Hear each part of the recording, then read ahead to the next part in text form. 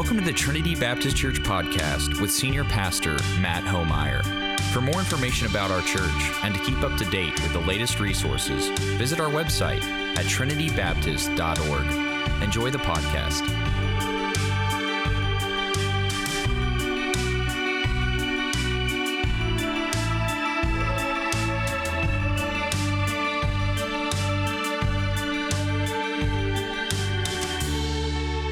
Good morning, friends. We are glad you are here today. Let me pray for us as we begin. God, we thank you for this beautiful morning. We thank you, even as we lost a little sleep, we thank you for a change of season and time that gives us more time in your creation, reminds us of your movement in our midst as green bursts forth around us. God, we all come today needing a word from you. We all come with some measure of joy in our heart and thankfulness, with other measures of pain, of difficulty, of grief. And we all come abjectly before you in need. Speak to us, God, as you are faithful to do. In your name we pray. Amen. Well, friends, we are in our second week of a series of 4 weeks where we're calling it the Way of the Redeemed. And so we're talking about kind of contrasting the way of following Jesus, some of the parts of that Jesus gives us, with the way of the world, or the way that we get following Jesus twisted sometimes, in comparing these things in our life. And last week we talked about forgiveness, and forgiveness over and against condemnation, that the way of Jesus is free and there is no condemnation in Jesus Christ. And Jesus offers us forgiveness and calls us, therefore, to be forgiving. And we talked about the beauty of that and the difficulty of that. Today, we are talking about grace over shame, and really focusing on this concept, this reality of grace, really, really carefully, and kind of breaking that down, what that means for us. So, to begin with, we kind of need to lay the groundwork, all right? This is going to start a little boring. Hopefully it'll get a little more interesting as we go. So hang with me here in some of the early part. We need to come to some common understandings of what grace is and what grace isn't. We use grace or kind of words that follow from grace a lot, and they mean different things. I wrote some of them down. Grace can mean like kind of courteous goodwill. We can say grace. We talk about grace, gratitude, graciousness. These are kind of flow from grace that we talk about, courteous goodwill. Grace can honor someone. You would call a queen or king your grace. Supposedly. I've read that. I don't know if that's true. I think it is. I've seen it in Downton Abbey. It's a title. It's something that you honor someone with grace. You grace someone with your presence. Grace is a dignified way of carrying oneself. Like, there's certain people, when you see them walk and move and have their being. My grandmother Ruth is one of these people. Her hair is, even in the nursing home, she can't walk. She's in a wheelchair, but her hair is always set, and there's a smile on her face, and she's just beautiful. And everywhere she goes, there's just an air of grace about her. You feel warm. You feel welcome. You feel blessed by Mama, because this is sort of the air that she gives out as she goes through her life. So you can have grace. But none of those are really the biblical picture of grace, or a better kind of theological, God-sized definition of grace. And there's a few of those out here. So if you are note takers, write this down. I think my beard is giving us feedback this morning. I didn't test this early. Sorry, Jesus and all of our tech folks. So a biblical definition of grace would be this, commonly accepted. If you're a note taker, here's one to write down. We're going to come back to it a whole bunch of times today. Grace is, one definition, the unmerited favor of God, or the unearned favor of God. So there's nothing we do to earn it. It's not because we're good enough, smart enough, or anything like that.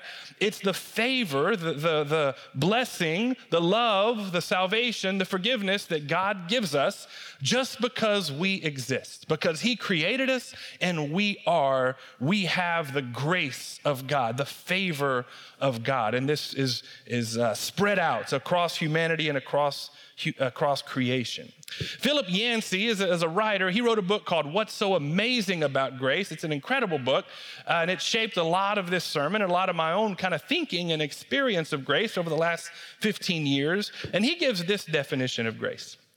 Hear this. Grace means there's nothing you can do to make God love you less. Let that sink in. There's nothing you can do that could make God love you less. And there's also nothing you can do to make God love you more.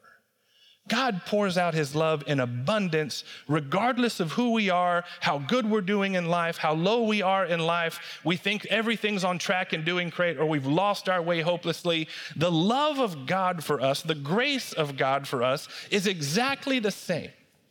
Isn't that fascinating? This is the way of God revealed to us fully through the person of Jesus. God comes to us in like the parable of the sower, which we've talked about a lot in previous weeks. And God is sowing out the good things of the gospel on creation and on you and on me. And as we talked about in that series, we don't earn it and we can't really do much with it. But what we can do is position ourselves to receive it. But God is sowing this in the world. No more, no less, depending on who we are, what we've done, what our past is, what our future is. There's nothing we can do to earn God's blessing and favor or to run God off. Isn't that fascinating? It's not fair. It's more than fair. And it's what makes it grace, this unmerited favor. And hear this. It's kind of the thesis of the morning, unpacking this for us. Grace, we believe as Christians, has the power to heal the world. Along with forgiveness, we talked about last week, along with love, we'll talk about next week, all under the power of Christ, which we'll talk about in 2 weeks, grace is the tool we are given to heal brokenness.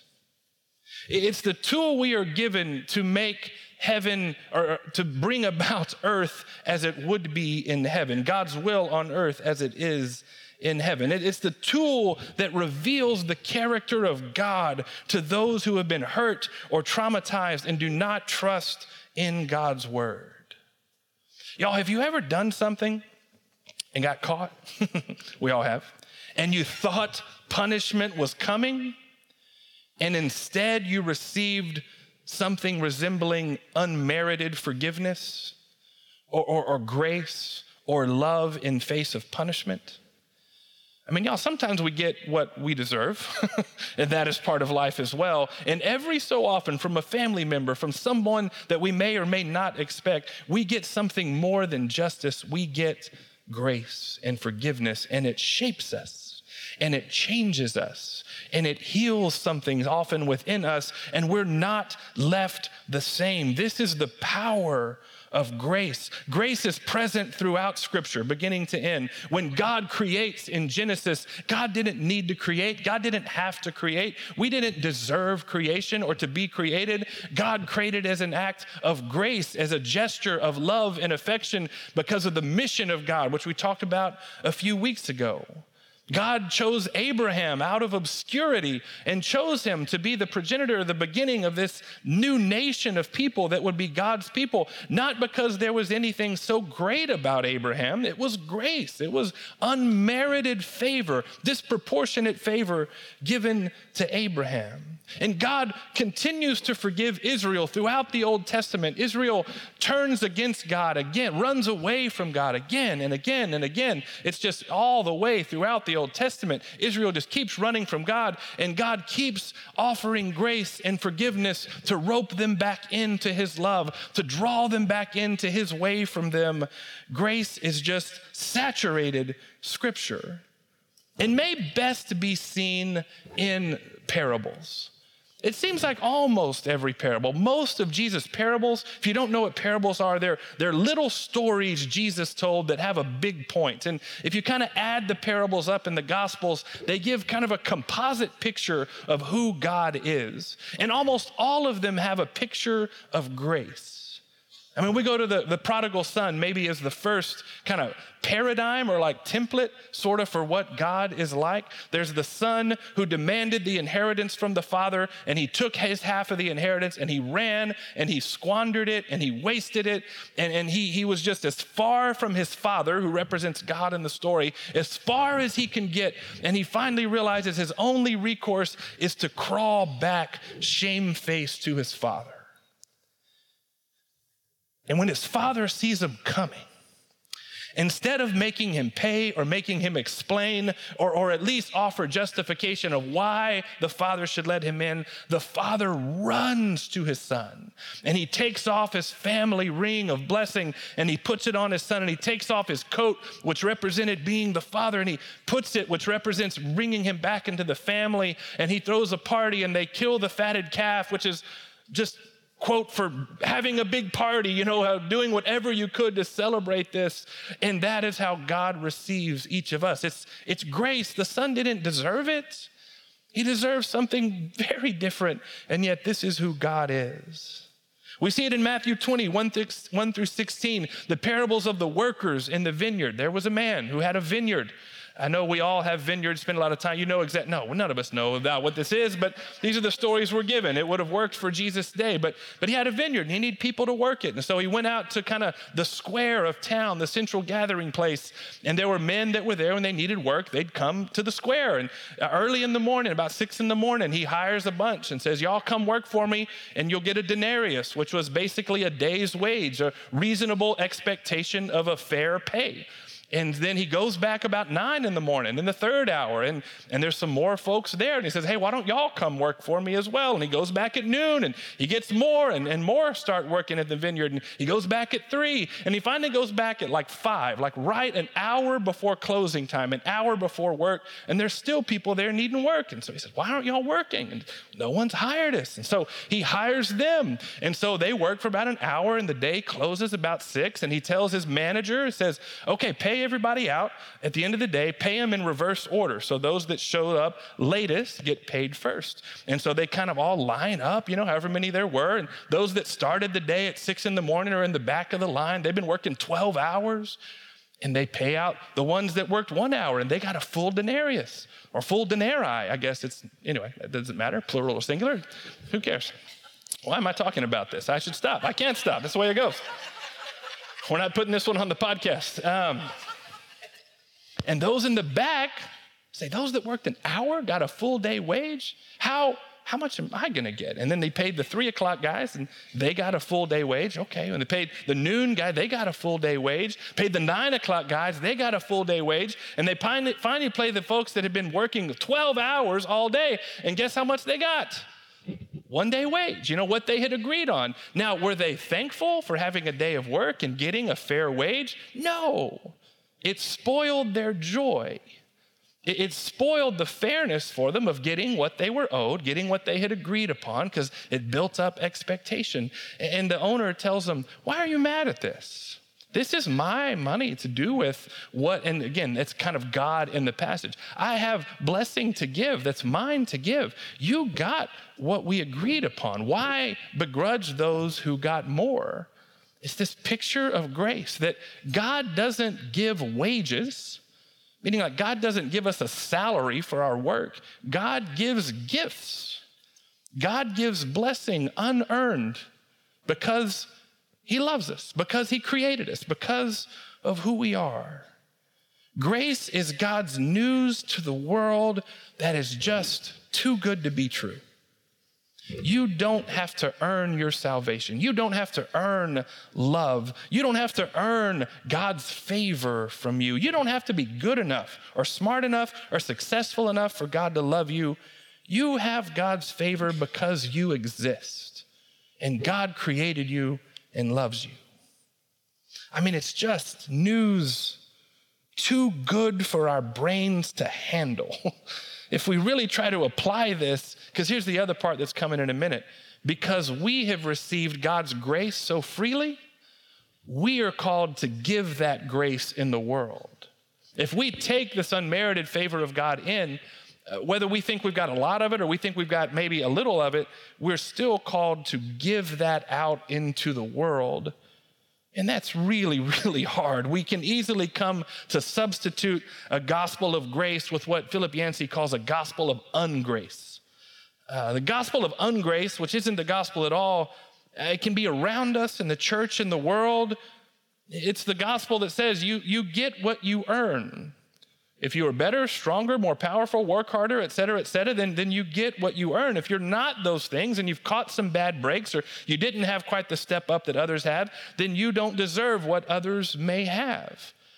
And it's just not the gospel, even if the world wants to work that way from time to time. And this is particularly tempting to trust in when things are going pretty well. When we're making some good decisions, when we're getting ahead in life a little bit, you experience a little success, things going pretty good. There's a sneaky temptation to believe when things are going well that I'm pretty smart. Actually, I'm working pretty darn hard for this. I've made some really good decisions. We kind of puff up a little bit, and this is ungrace at work. Hard work is wonderful. It's a good thing to work hard and have a good work ethic. And success is fine. It's wonderful to have success. I hope all of you have success in your endeavors. But the sneaky temptation is to believe it's because of us and not from God.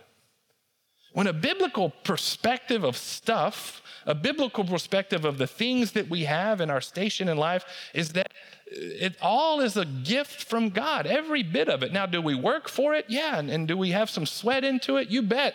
But it's still a gift from God that is to be received for our good, for our benefit, for that of our family, but also to be given and poured out into the world. It's not for our boasting of our ego. It's meant to be poured out into the world in service to others. In Texas, we call this the pull yourselves up by your own bootstraps theology, that we can kind of take care of ourselves. Now, I didn't wear boots today, but it's the most ridiculous phrase ever. You can pull bootstraps and pull boots on. You can pull them off, but anyone who's worn boots much knows that if you wear them too long, someone's going to have to pull those off you. You need even help to get boots off, but you can't pull yourself up by your own boot. It's a physical impossibility. And yet we have this phrase that seeps itself into us that we can really take care of ourselves. And it's just not of the gospel. We are in desperate need of God's grace, of God to provide, even if we work hard, even if we are intelligent, even if things are going well, even more so when things are not. We are in need of God's grace in our lives every moment of our life. Every parable has a picture of ungrace as well. For the father that runs out to the son to greet him, there's the older brother. Now the older brother now owns everything. When the younger brother left, the older brother got the rest. And so the whole farm, all of the cows, all of it, whatever they have, it's all his. He should have so much to be joyful about because it's still all his. And now the younger brother is back, but he can't begrudge the younger brother the joy of the father. He can't rejoice because the father's thrown a party for this rebel who ran away and now comes back. It is ungrace. The younger brother doesn't deserve it. So why should we celebrate that? That is ungrace at work. When good things for another person steal your joy for what you have, that's ungrace at work. When you're tempted to think what's good and happening in someone else's life they don't deserve, that's ungrace at work. The laborers who worked 12 hours and were mad at those who got the same amount for working less, they weren't cheated. That was ungrace at work, that they deserve more than someone else when technically they did by the law of the land, but by the way of the redeemed, no, they didn't. That was grace at work. Boy, do you feel that compulsion in your own heart from time to time? That instead of building someone else up or celebrating someone else's joy, because it's not your own, you want to tear them down? Or you secretly wish it wouldn't be going quite as well? Or you make that biting comment or worse? We fight this every day of our lives. Every day of our lives, the gospel of ungrace threatens to weed out the gospel of grace. Grace isn't just an action. It's a habit of life, y'all.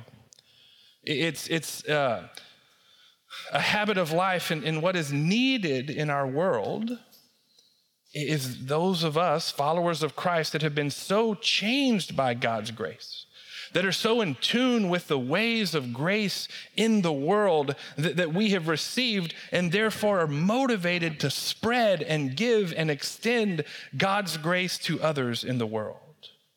Grace is this way of being that understands, again, all we have received comes from God, and therefore we are free to give of that to others. We can be generous in love and generous in forgiveness and kindness and encouragement and all else we have to give. We talked about last week, like this week, like forgiveness, grace isn't for the faint of heart. This is not easy stuff we're talking about. Grace isn't just a fuzzy concept of tolerance. That grace isn't just like, oh man, you do you, I'll do me, and it's all fine. Grace isn't just, we're just gonna agree to disagree on some things, or what's good for you is good for you, what's good for me is good for me, or let's just hope we can all get along and kind of ignore differences. Grace acknowledges differences. We're gonna have real differences between us. Some really important, some less important. Grace acknowledges that there's hurt and there's pain in our relationships sometime, and we may choose to forgive, or we may extend unmerited favor to people, but we're not denying that there's been hurt here that needs to be worked on. Sometimes we must, in grace, stand on the truth of Scripture. We must stand on the truth of Jesus as we understand that, and name things like sin in the world and things like mistakes done in the world or evil and injustice done in the world. And we can name those things without being condemning and people full of judgment for those things. We can name them and still work in grace, unmerited favor with one another. It's hard. It's difficult. It's really tricky work. But what grace attempts to do is whoever we're dealing with, whoever we're working with, whoever the challenge of grace is, we try not to see the mistakes they've made or the people who they are. We try to see who God sees when God looks at them. God loves them. The image of God is in them. And so we try, being followers of God, to see what is lovable by God about them and treat them likewise. The Russian author Dostoevsky said that to love a person is to see him as God intended him to be.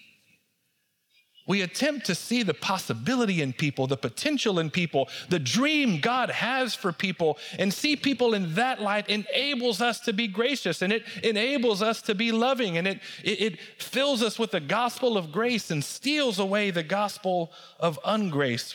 We are called to give unmerited favor and generous love as an outflow of the grace we have received, because every person we encounter is just as loved by God as we are. No more, no less. This is the way of the redeemed.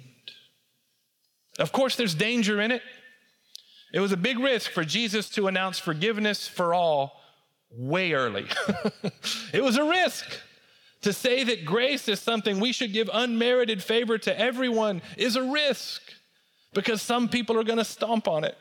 And some people are going to take forgiveness and keep doing the same things over and over again, maybe forever. And some people are going to take unmerited favor and want to profit from it or take advantage. And that is the risk of grace that's worth taking. It's not about us being taken care of. It's about extending God's blessing to others. There's danger. And this is when we think about the danger more than the grace, it's when we're most tempted to give into that false gospel of ungrace. Being occasionally taken advantage of is no reason not to live in grace. Dallas Willard said, as a Christian writer, that we should never not extend grace to others, because it's Christians that use more grace than anyone else. And we use more grace than anyone else because we are aware of our sin. Christian doesn't mean to be perfect. It means we're aware of our imperfection and we're seeking to be forgiven for that. And so we're aware of what we don't do well and where we screw up, and we are in need daily. He said, Christians burn grace like jet fuel. He says we burn it in copious amounts all day long, every minute of the day, and the wonder of it is God never runs out. There's a superabundance of grace available to every one of us for all time. And so why would we not extend this grace to others? If the grace of God never runs out for us and will fill us up, why would we not lavishly extend forgiveness, kindness, love, all of the good things of the Lord freely to everyone we encounter in the world? Why in the world is the church known for so many things that aren't filled with grace? Because we trust in this power of ungrace and we refuse the risk of grace. The pastor and writer Gordon MacDonald says that there really isn't anything the church does that the world couldn't do better if it tried. We want to build houses for people. Great. Somebody can do that better. We want to drill water wells across Africa where they don't have water. There's somebody that can do that better. We want to feed the homeless. Great. Somebody that can do that better. We want to do concerts. Well, Taylor Swift or whoever does it a lot better. There's nothing the world can't do better than we can if they put their mind to it. But that's not the point. So the one thing the church can do that no one else can offer is offer grace and offer forgiveness and love. This is the power, the tool that we have to remake the world. We can tell people there's nothing you can do to make God love you less, and there's nothing you can do to make God love you more. Friends, we launch out of here every week, a community of people on mission to be grace in the world, to extend grace in the world. You have a mission, a compulsion by a holy God to do this. And some of you are going to meet dozens and dozens of people in your week, and some of you may only encounter 10 people in your week. But hear this, y'all. If you only encounter 10 people this week, you're going to encounter someone dealing with severe trauma they're trying to overcome, and they need the grace of God.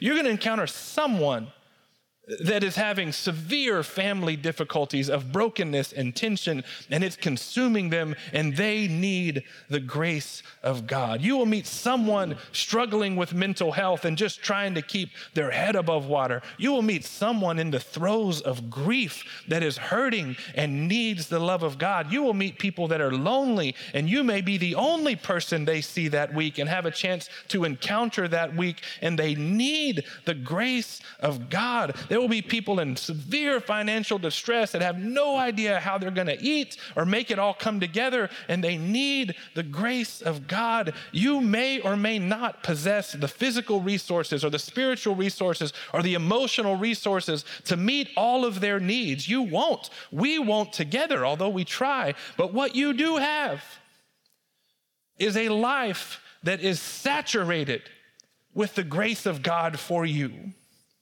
What you do have is a life lived in Christ that oozes out the grace of God in superabundance. You are burning it like jet fuel. Why not give a little bit away?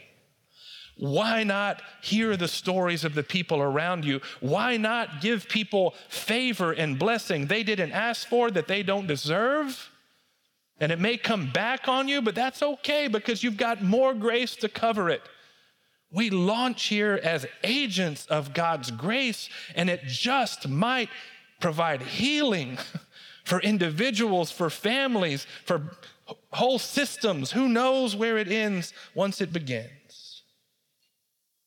So friends, the challenge, to know in our souls we are loved by God and that we can't earn it and we can't lose it.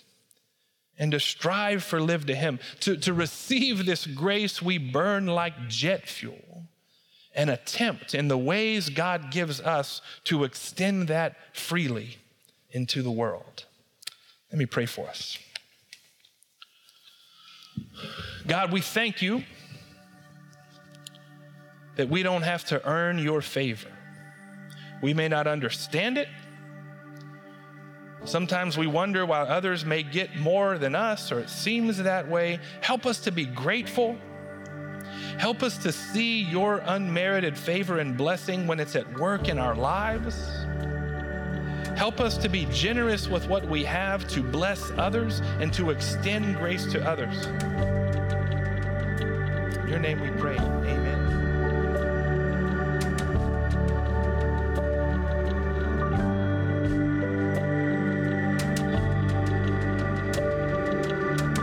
We hope you enjoyed your segment of the Trinity Baptist Church podcast with Senior Pastor Matt Homeyer. Join us next week for another segment.